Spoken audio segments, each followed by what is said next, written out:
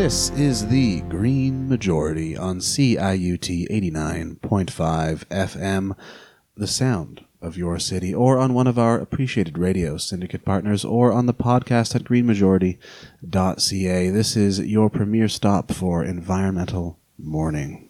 I am David Hostetter in studio with Stefan Hostetter. How you doing? In this first segment, we're going to talk about an article by Michael Shellenberger for Forbes. Yeah. Which was requested by a listener 2 weeks in a row. Friend of the show asked for this article. There it is. We listen. The UN report, which has come out this week, the UN report on our emissions gap, that is coming out annually, and some weather stuff. So let's get into the Shellenberger. So an environmental policy writer by the name of Michael Shellenberger, who was a Time magazine hero of the environment back in 2008, published an article in Forbes this week, originally titled Why Everything They Say About Climate Change is Wrong, accompanied by pictures of Greta Thunberg, AOC, Bill McKibben, an XR activist, and a koala. The title was then changed to Why Apocalyptic Claims About Climate Change Are Wrong, possibly because someone realized that an article attacking hyperbole shouldn't have a hyperbolic heading. Shellenberger has published several articles in Forbes under that same impishly clickbait title with the formula, Why Everything They Say About Blank is Wrong, including pictures of famous people who have spoken out about some issue. As Emily Atkin points out for her blog Heated, this could have something to do with Forbes opinion contributors being paid in accordance with clicks and shares rather than the quality of their content. In any case, in this piece, Shellenberger lists some of the most dire statements made by the people he pictures in an attempt to discredit them, but all he really ends up with is a trivial slew of rhetorical grievances. He quotes AOC as saying, for instance, that the world is going to end in 12 years if we don't address climate change. He quotes Thunberg as saying that around 2030 we will be in a position to set off an irreversible chain reaction beyond human control that will lead to the end of our civilization as we know it. Shellenberger also rejects statements made by scientists to the effect that 4 degrees Celsius of warming would reduce world population to less than 1 billion people, that multi-breadbasket failure is becoming more likely, and that sea level rise could become unmanageable. Shellenberger blames these statements for harming the mental health of children, aggravating activists to extreme measures, polarizing people, and distracting from other issues. He writes, quote, I also care about getting the facts and science right, and have in recent months corrected inaccurate and apocalyptic news media coverage of fires in the Amazon and fires in California, both of which have been improperly presented as resulting primarily from climate change. In the links he provides for this statement, however, it's clear that by news media coverage he means tweets from politicians and famous people. He does not give proof of any actual news outlet doing what he's decrying.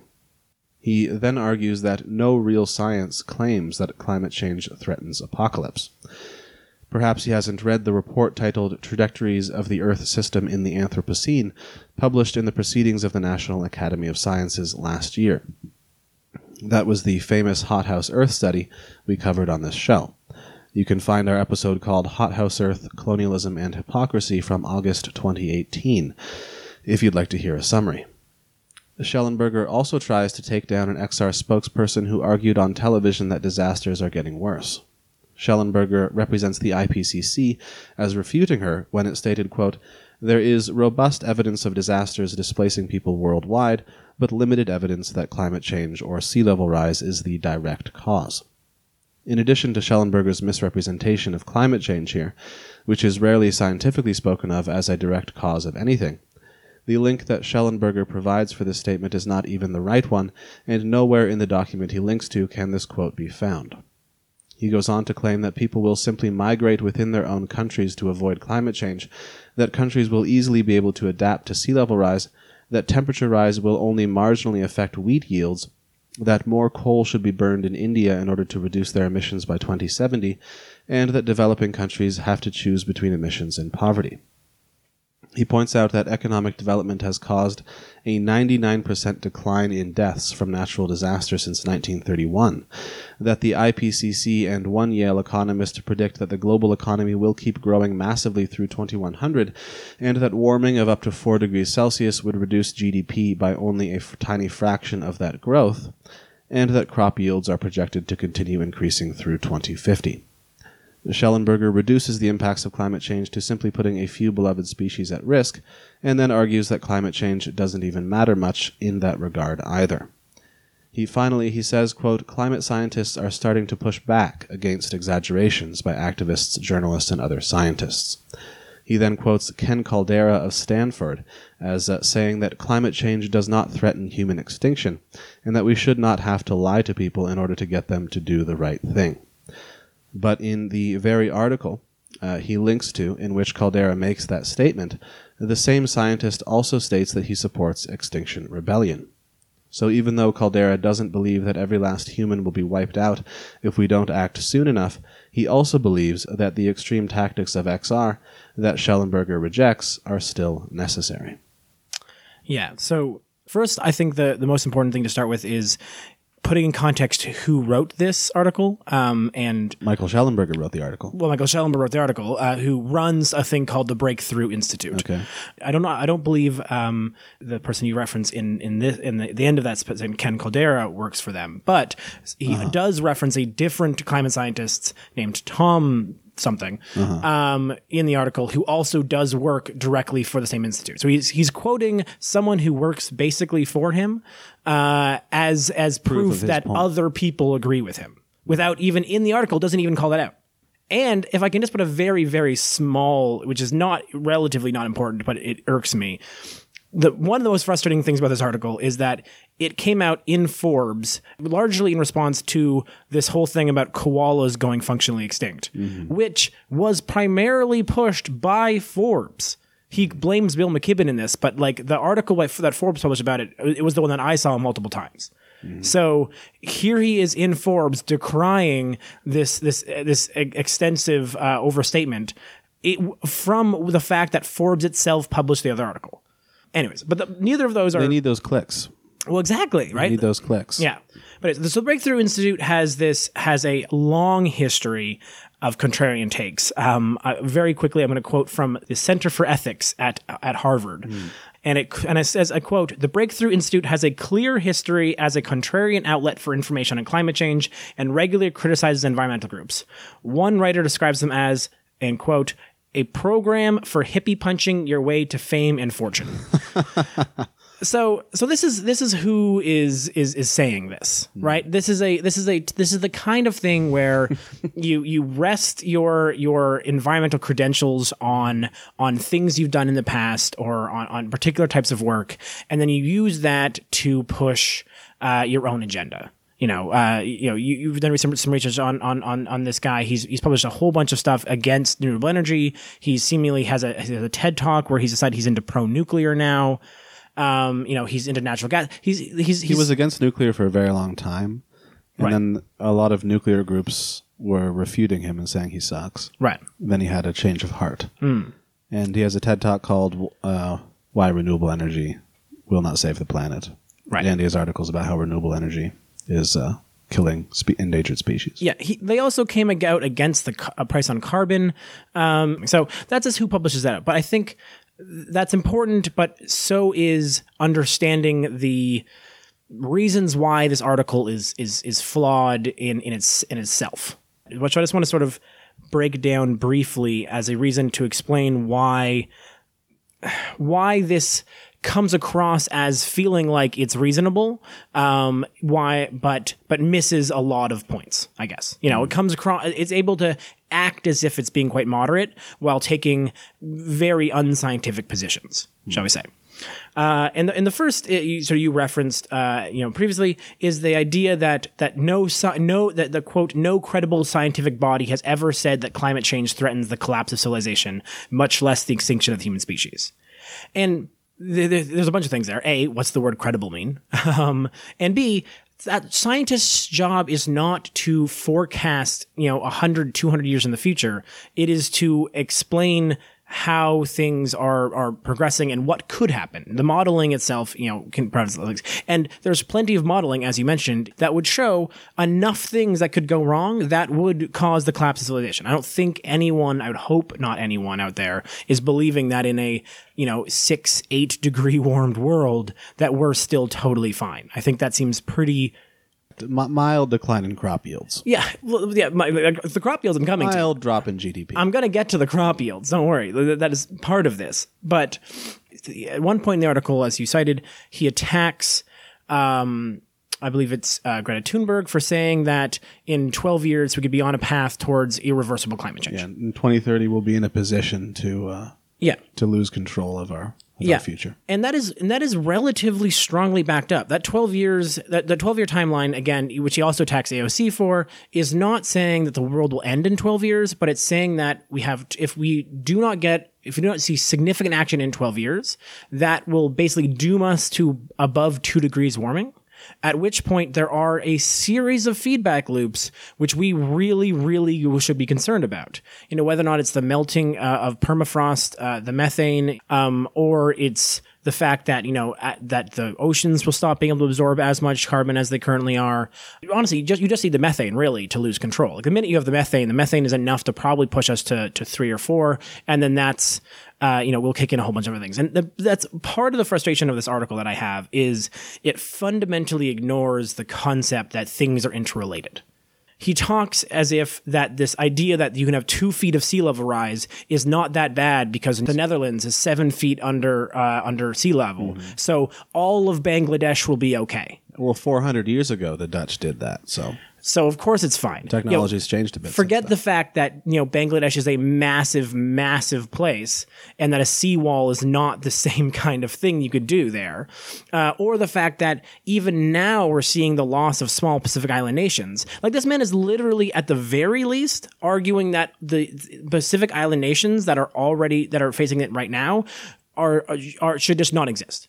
If you think that the idea is that we should keep burning coal until 2070, and that's a reasonable tactic right now, then you are absolutely dooming small Pacific Island nations to being totally wiped off the map, unquestionably.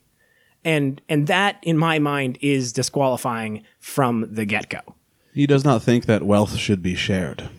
Well, he just thinks that developing countries need to be free economically in the market to develop their way in the exact same way we did.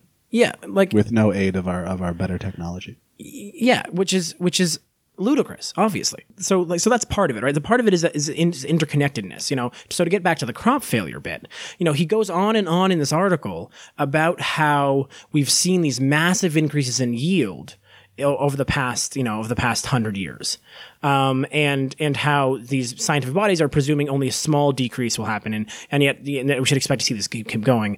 And one thing he highlights is literally the concept that we have so much better fertilizer now. That fundamentally ignores the fact that that the nitrogen cycle is also at a moment of crisis, and that itself should be a concern outside of climate change entirely. It also ignores the fact that those massive gains of productivity or of yield that we've seen from these places have come on the backs of making these farms dramatically more brittle.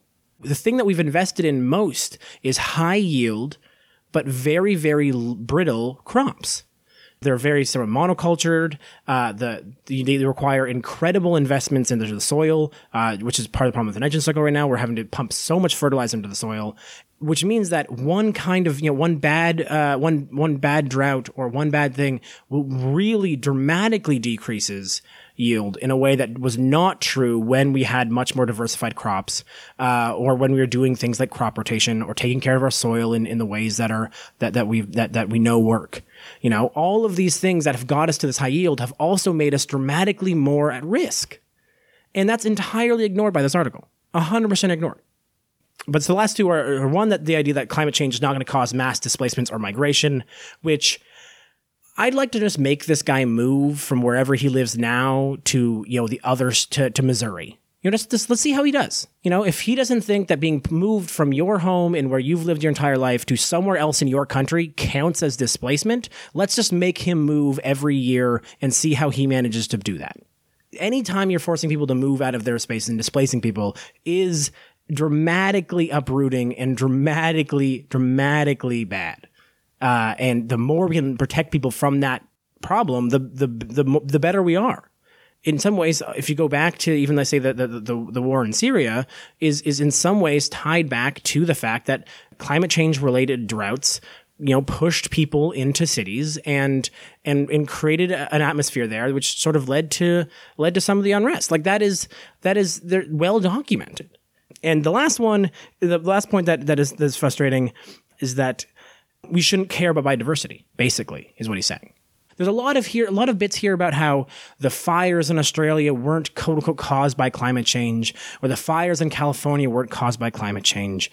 And even in his own article, he admits that the droughts in Australia were unusual.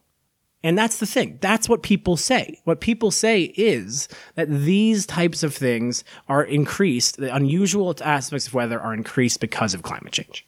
And the loss of habitat, the loss of biodiversity makes these ecosystems less resilient, which leads further likely to a deeper collapse at some point. Like climate change is intertwined with all of the other environmental pressures that we're putting on the world. Exactly. He's acting as though climate change is this separate, marginal factor. Yeah, exactly. Whether or not it's insects being decimated by pesticides and then also habitat loss and how that's affecting, say, bird populations, increased brush fires, decreased habitats, which we're also encroaching on with our own houses.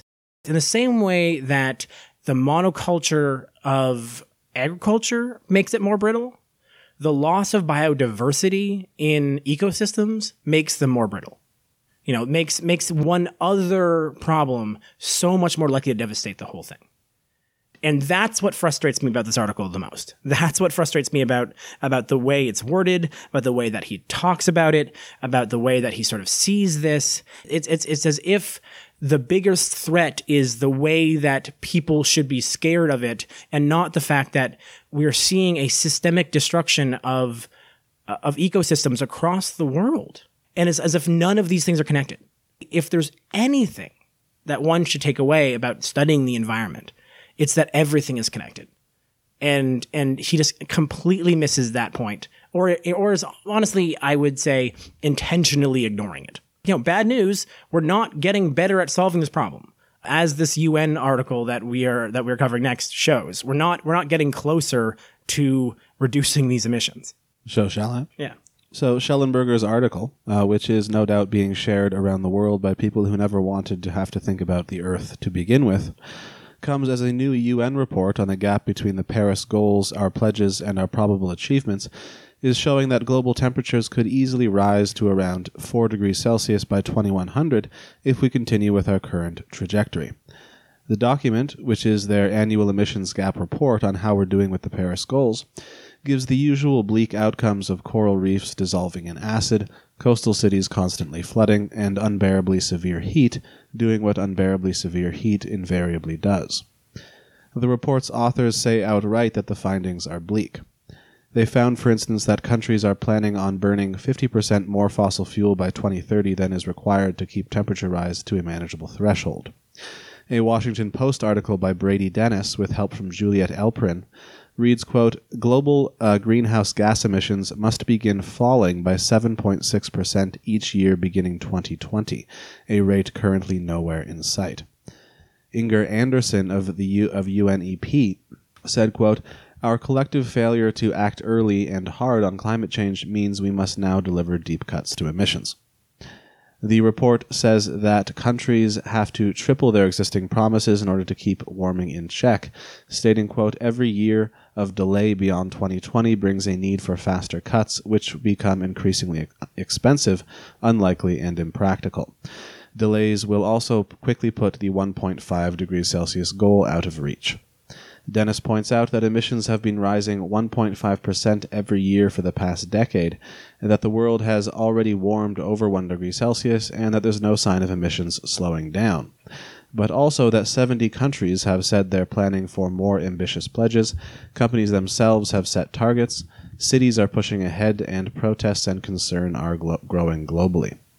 Indeed, there is a global climate strike happening as we speak as part of the ongoing Fridays for Future movement. So there's one in Toronto happening right now. And they will continue because we are not doing enough, quite clearly, right? What's interesting is that the one thing that has caused a significant decrease in world emissions in the past 20 years was the Great Recession of 2008. Quite significantly dropped during that time period. And interestingly, even in the last couple years of Obama, I want to say, there were a couple years when emissions actually did seem to stop, only to then kick back up again as in the last couple years. And so there is rumblings of an upcoming recession in 2020, and that recession, or whenever this next, the next recession hits, because that's how our capitalist system works in a pretty high boom bust kind of scenario. I think that next drop will be the time and the chance to catch up to this gap that we've been digging ourselves into a pretty big hole. One of the things that you had in your notes was that some supporters of Schellenberger's view would often point to previous tipping point predictions. Yeah, scientists and other people would be like, oh, we have 5 years to do this. You have 6 years to do this. Specifically, James Hansen gave Obama 4 years to save the world. Said, you have 4 years to get your stuff ready. Yeah. And what's interesting about that is that I don't think you could argue James Hansen is wrong yet, right? Like the fact that we went from, I believe in early 2000s, we could have been reducing emissions by about 3% a year, 2 to 3% a year, and kept our warming within reasonable levels. And that was not terribly difficult at the time. A decent, some sort of price on carbon and stuff like that, and some global efforts would probably have allowed for that to be possible. Now we're hearing 7.6% beginning next year. Every year. That's starting to get big, right? That's starting to get, especially given that we have not even peaked yet, seemingly. That becomes a much, much different ask. And so, I like the fact that the Paris Agreement, I believe that these reports were mandated by the Paris Agreement to sort of report on the gap between where we're at and where we need to be. And so these reports, I think, are helpful in that sort of constant reframing of, when you look at even someone like, you look at even the places that are really trying to do, that are claiming to do work, Canada is a great example of that, who we could compare ourselves to many other countries and be like, look how good we're doing. We have a price on carbon and we have a leader who says he believes in climate change. And then you look at our emissions and how they match, and even how we match our own goals, and how our own goals have nowhere close to matching what the Paris Agreement goals were. And that becomes a stark reality of actually how much work there is still to be done. And the IPCC is not, is a very conservative. They're very much trying to understate the concerns, and they are highlighting just how far behind we are on these goals. These are the scientists who Schellenberger is telling us to listen to, so let's listen to them and try to reduce our emissions by almost 8% a year. And I don't see how you do that without an all hands on deck kind of response that's being asked for by all the people he's writing in this article. But anyways, we want to get to weather. So regardless of to what degree temperature change is directly driving the rise in natural disasters worldwide, such disasters are exacerbated by that change, and human activity generally is also making all of this worse, and it appears to be happening more and more. Just this past month, there has been a drought in Zimbabwe that is putting 5.5 million people at risk of starvation and killing elephants by the hundreds, such that some describe Zimbabwe's national parks as becoming elephant graveyards due to an unending series of droughts that have also been raising the price of maize, with bread already costing 15 times as much today than it did a year ago. The worst-case scenario being that maize supply runs out entirely, which could happen in weeks, and requires $350 million in international aid to avoid. Huge wildfires have raged through Australia, filling cities with smoke and killing over 1,000 koalas, fueled in part by a record-breaking drought. The fires are burning in places that aren't usually at risk, as well as covering a larger area of land than usual, and it isn't even summer there yet. Venice flooded its worst in 50 years and its second worst on record. A cyclone hit Bangladesh, forcing 2 million people to flee their homes, and a new film is out indicating the impact of bee populations on the global food supply, showing that potentially every third bite of food we take depends on honeybees, who are in decline due to pesticides, parasites, habitat loss, and rising temperatures. Finally, I'll turn to the statements of several Bangladeshi women, interviewed for an article by Marlene Simmons in cooperation with the Environmental Justice Foundation. Women are much more likely to be displaced by disasters in Bangladesh and to face worse hardships afterwards. Since Mr. Michael Schellenberger thinks displacement is not a problem since people will just migrate within their own countries, let's look at some of the words of a few people who have done just that. Musamet Meherinessa said, quote, "Things were better when my father and uncles were alive, when I was still unmarried. Although there was poverty, the environment was suitable for living. Now we have Cyclone Ayla devastating us in one day. Cyclone Sidr is tearing us apart the next. Living in these conditions makes us very worried about our children. Our sleepless nights pass with worries." Mosamet Juma Akhtar said, quote, "The heat has increased nowadays. The rainy season does not start timely. It starts raining when we don't need it, and the heat does not decline even after rain. Not everyone will be able to tolerate the heat." Renu Bibi said, quote, "We had 100 to 200 date palm trees. We made tons of sweets with those. We had coconut, jackfruit, and mango trees. But the river took away everything. Our ponds were full of fishes. When the dam was broken, I cannot speak. My heart bursts with sorrows." Helena Bilkish said, quote, "World leaders should think about us. They should limit their activities that cause climate change. They should be reducing these activities and think about our benefits so we would be able to lead a good life in this world." Sharipa Bibi said, quote, "We had a house. We had cows, goats, chickens, and duck. Our home was just beside the river. We thought it would never be washed away. We were dependent on the river for our livelihood. We used to catch fish. We had crops, not much, but enough to live on. The river took everything from me. I have nowhere to go. I want to say that if they, the rich countries causing global warming, want to keep their country nice, they should also help us to keep our country nice. But they keep their country beautiful and make our environment disastrous." Anything you'd like to say about that before we go to music break? What I don't want this to be sounding like is a case for not trying. But the point that we're trying to make is not that, that Schellenberger is wrong and that we're totally going to lose this fight. The point I think that we're trying to make is that any action that is not trying to take this on at its most dire is a decision to allow more people to experience what these women in Bangladesh have experienced. It's to allow more land to be lost. It's to allow more devastation to strike this world. And so the call here should be for immediate and massive action and not for, letting us burn coal until 2070. And now we'll turn to a music break. This is Lil Ghostwriter with a song called These Demons. These demons, these fallen angels follow Lucifer, son of the morning, coming for the boringly good. The day will come after the heads of state, ignoring Shakespeare's. They'd run things for more than 8 years. Termless, these madmen, until the terminus adquem, apocalyptic, delicious, this irony.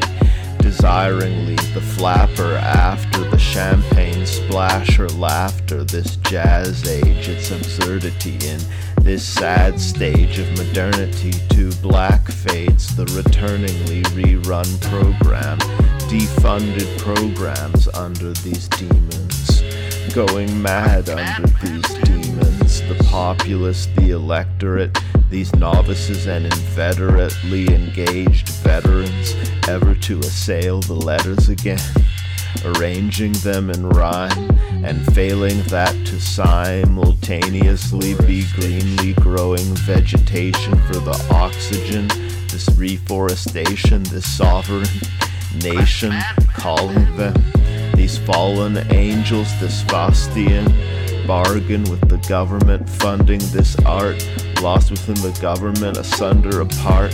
Someone had blundered in the dark. I wonder what we are. Diamond bright, this violent delight, this evil, these wars. Shine a light on the people, their snores reverberating in the castle, sleepwalking, sleep-talking. Stephen Hawking couldn't mansplain these black holes. This campaign to attack our foes lyrically. These lil ghost writers in the house. Philanthropy delighting these in the house. These monies donated to the rightly deserving in the house. Steal from me and you'll be quietly ejected from the house. These spies he suspected were thrown out. Fuck that. Mainstream of consciousness, Kanye West rap, that capitalist narcissist rap. These childish Gambinos, Donald Glovers, to pejoratively use words such as cocksucker and other heteronormative expletives. This rap is for corporate executives and the working class, both learning fast by my return to rap, burning grass that alas facts is facts. I rap as Rascass with a face tat, or Drake back to back with the diss tracks, diss cats. No Vanilla Iced Tea ghost writing his own very rhymes. This black Marxist feminist songwriter as Grimes, groovily getting this rap to a level of inelegance, sophisticated. No wizard made this, it is the product of industriousness, that striving of the capitalist towards the sale of cannabis. You'd fail at rapping this still more than I, as they clap for Fillmore Jive, which is nothing to listen to. Perhaps I'm a wizard too, a lyrical visionary who turns high communistical. Absurd tie on his physical tattooed. MC Ride in his semantic confusion couldn't out-rap this fusion of right and wrong linguistical. Christ, this song is beautiful. The Green Majority is entirely listener-supported. Our goal to reach minimum solvency is to raise $300 a month. If you enjoy the show, please consider becoming a patron at patreon.com for as little as $1. And we're back in the studio. Thank you so much to that musical guest here. Dave, I'm hoping that you're going to help me out and remind me who we were just listening to. That was Lil Ghostwriter. He is currently residing in Vancouver, Canada. Great. And I believe we also should theoretically here have Lauren on the line. Lauren, do we have you there? Not just theoretically, but in practice. Whoop. Excellent. Demonstrable proof. I love it. Dave, we're yours here. So first we're going to talk about a Ontario bill, which is being voted on today.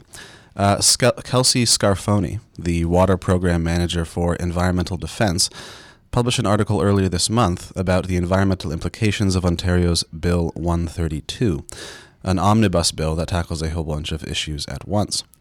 The public consultation period is already over for this bill, and I believe it is being voted on today. So our coverage of this issue comes woefully late for Ontarians looking to subvert Mr. Doug Ford's blind crusade against the ecosystems that sustain us, but perhaps it will still prove useful to highlight the environmental deregulation couched in this bill.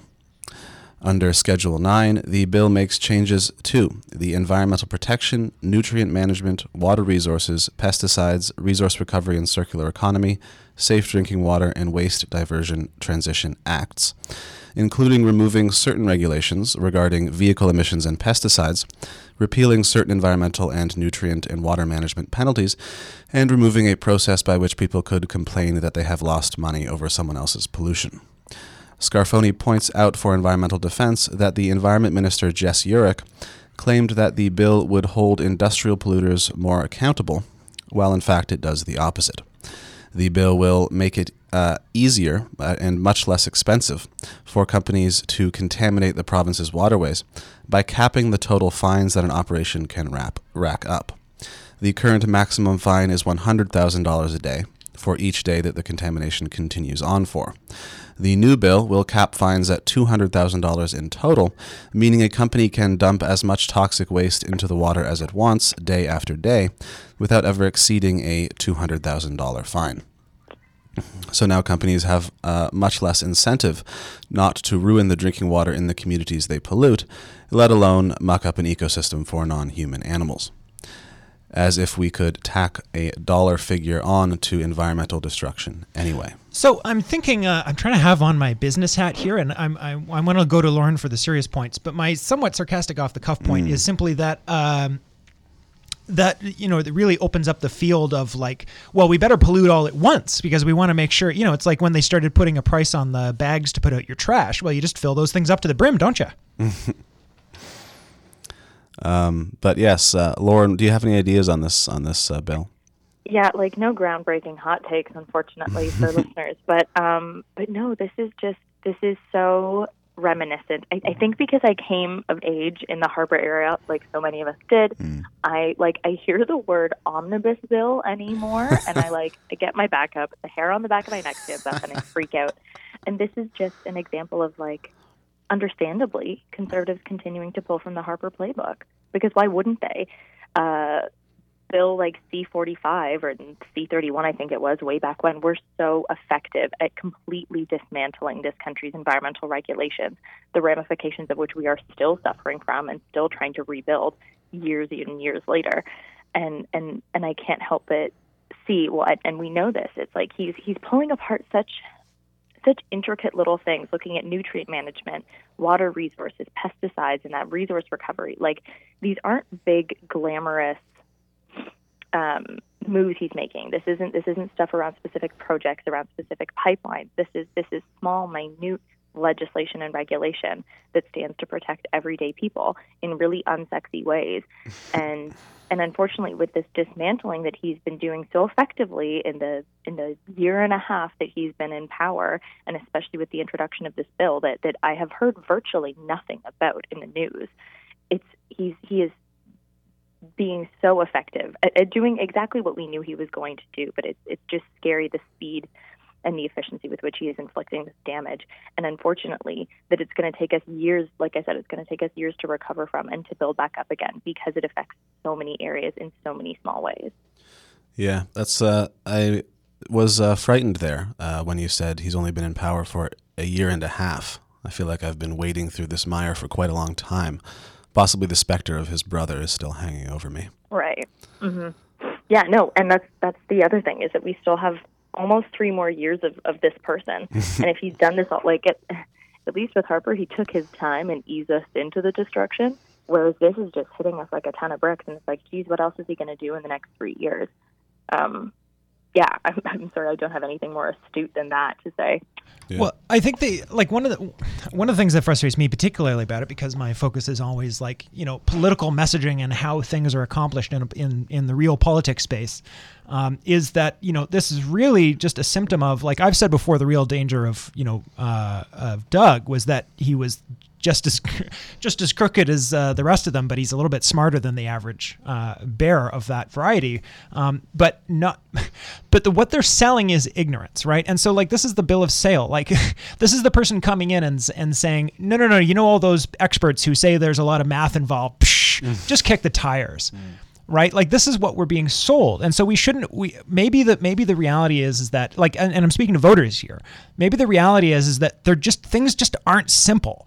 And that maybe when someone is coming to you and telling you that to just trust them because they're really simple and they're going to fix it real fast, that maybe that actually proves that they might not be evil, but they actually don't understand what they're talking about. Nothing is simple. And I know it's very tempting to be sucked into the siren call of, don't worry, I'll take care of everything, like some sort of weird political daddy figure. But things aren't simple. And anyone who tells you they are is either stupid or lying, full stop. Mm-hmm.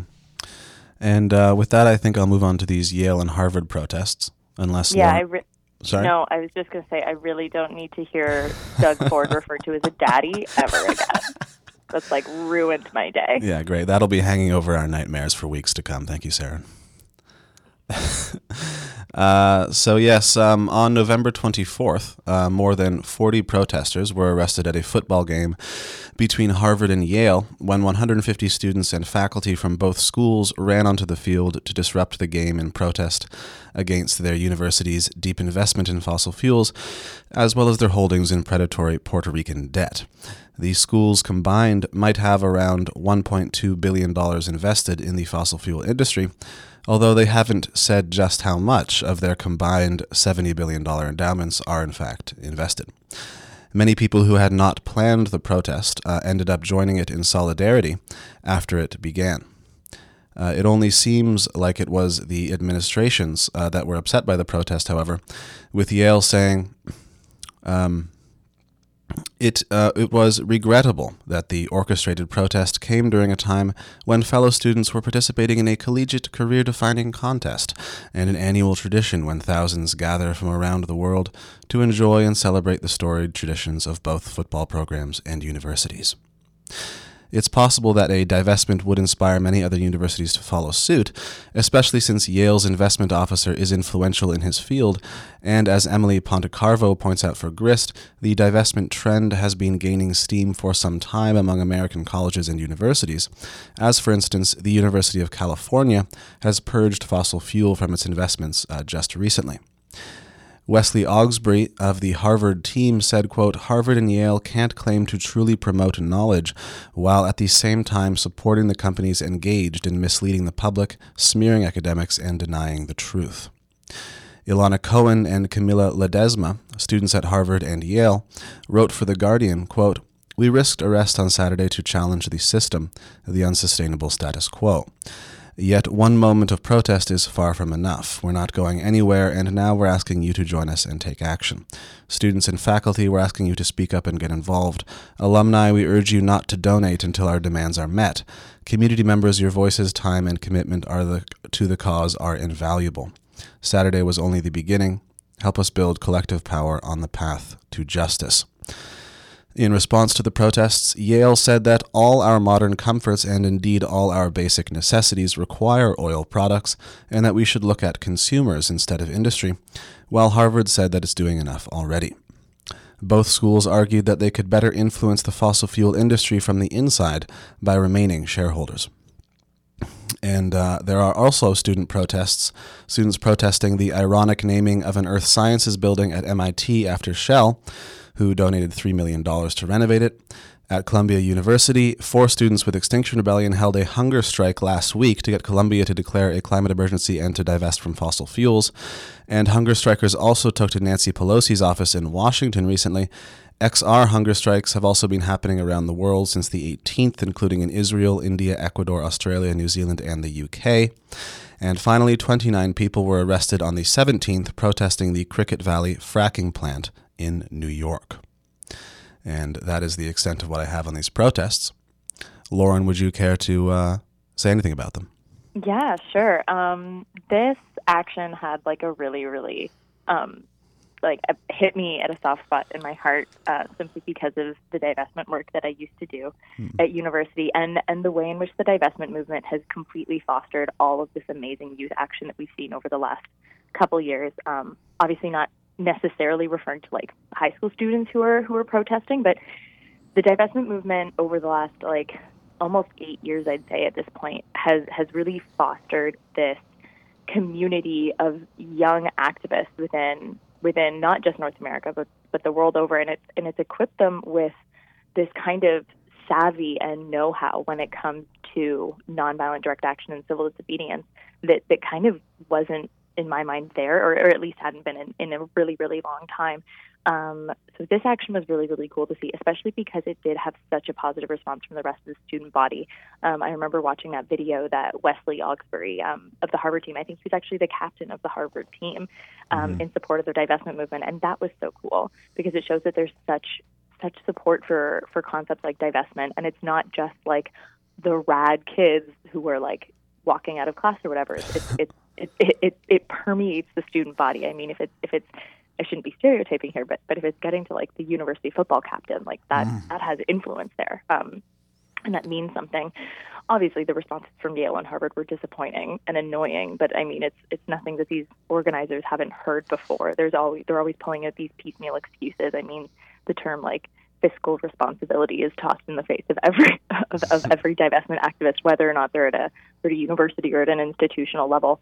So this was really amazing to see, and also just like sort of not on the coattails of it at all, but like to piggyback onto it, and the success of divestment organizers over the last couple of weeks. I think just out of UBC last week, we saw not complete divestment, but divestment of a $300,000 or 300. I can't remember the exact amount. It was a lot of money, and it was a partial divestment on part of the university, which is again like one of the only universities across the country that has made that kind of move, and all of those moves have happened in the last couple of years. So it's been really fantastic to see, especially because focus hasn't been on divestment as much over the last couple of years. So seeing that this movement is still alive and well and kicking and really powerful is so cool. Yeah, what's nice as well for me at least was the reaction of the bystanders at the football game. They weren't getting upset that their game was being interrupted. They just saw it and decided to, oh yeah, we agree with these people. Let's join in. Yeah, the protest is being normalized and accepted, and people understand that it's a part of a healthy democracy and a healthy civil discourse is amazing and really cool, and in no small part can be credited to these youth activists. Mm-hmm. If I can add to that as well, I think, what topic do I not have a lot to say about? I have a lot to say about divestment, but just sticking on topic here really specifically, I think the other reason why these schools in particular are more important for sort of strategically, which is that these are generally the schools that, because of the inherently corrupt system that we have, pretty much groom people for success. They're the connections that you get from these schools, regardless of the education itself, the political connections and the business connections and the family connections and the contact with insanely, absurdly, just disgustingly rich people, even if you aren't yourself, puts you in a different universe, and it isolates people. And I'm going to stop myself from going on a sort of class system rant here, but I think it's incredibly important that the students, as they go through that school, as they do become the next CEOs, for better or worse, whether we think they should or not, CEOs and directors and business people and government people, to at least have a fundamental understanding of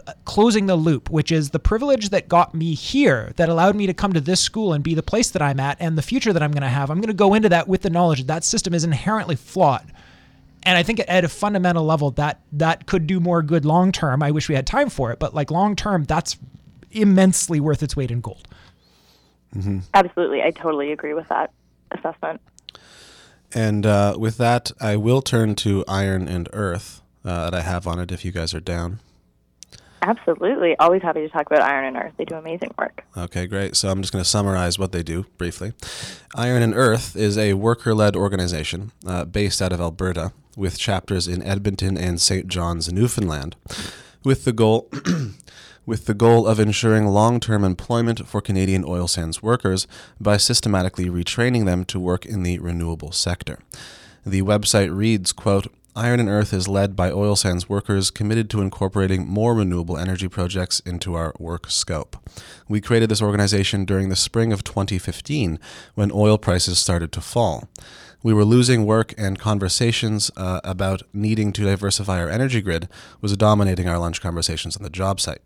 This moment acted as a catalyst for us to realize our shared vision for a sustainable energy future for Canada, one that would ensure the health and equity of workers, our families, communities, economy, and the environment. We founded Iron and Earth as a platform to engage in renewable energy development issues and to empower us to advocate for an energy future we can be proud of creating. Our membership has since grown to include workers from a variety of industrial trades, including boiler makers, electricians, pipe fitters, iron workers, and laborers. Iron and Earth acknowledge that renewable energy development can create millions of jobs in Canada, and that the skills are largely transferable between the industries. Thus, it is the oil and gas workers themselves who have the most to gain from a clean energy transition. They write, quote, many workers desire renewable energy jobs, but lack a community where they can safely pursue or advocate for such a future. We help create a community by bringing members together to carry out events, campaigns, projects, and programs. These actions help forge relationships and networks that create a lasting foundation for positive change. Their website features a map of all the places renewable energy training is provided in Canada, as well as a list of places to look for jobs in the renewables industry. They also offer solar training themselves. They have launched what they call a national upskilling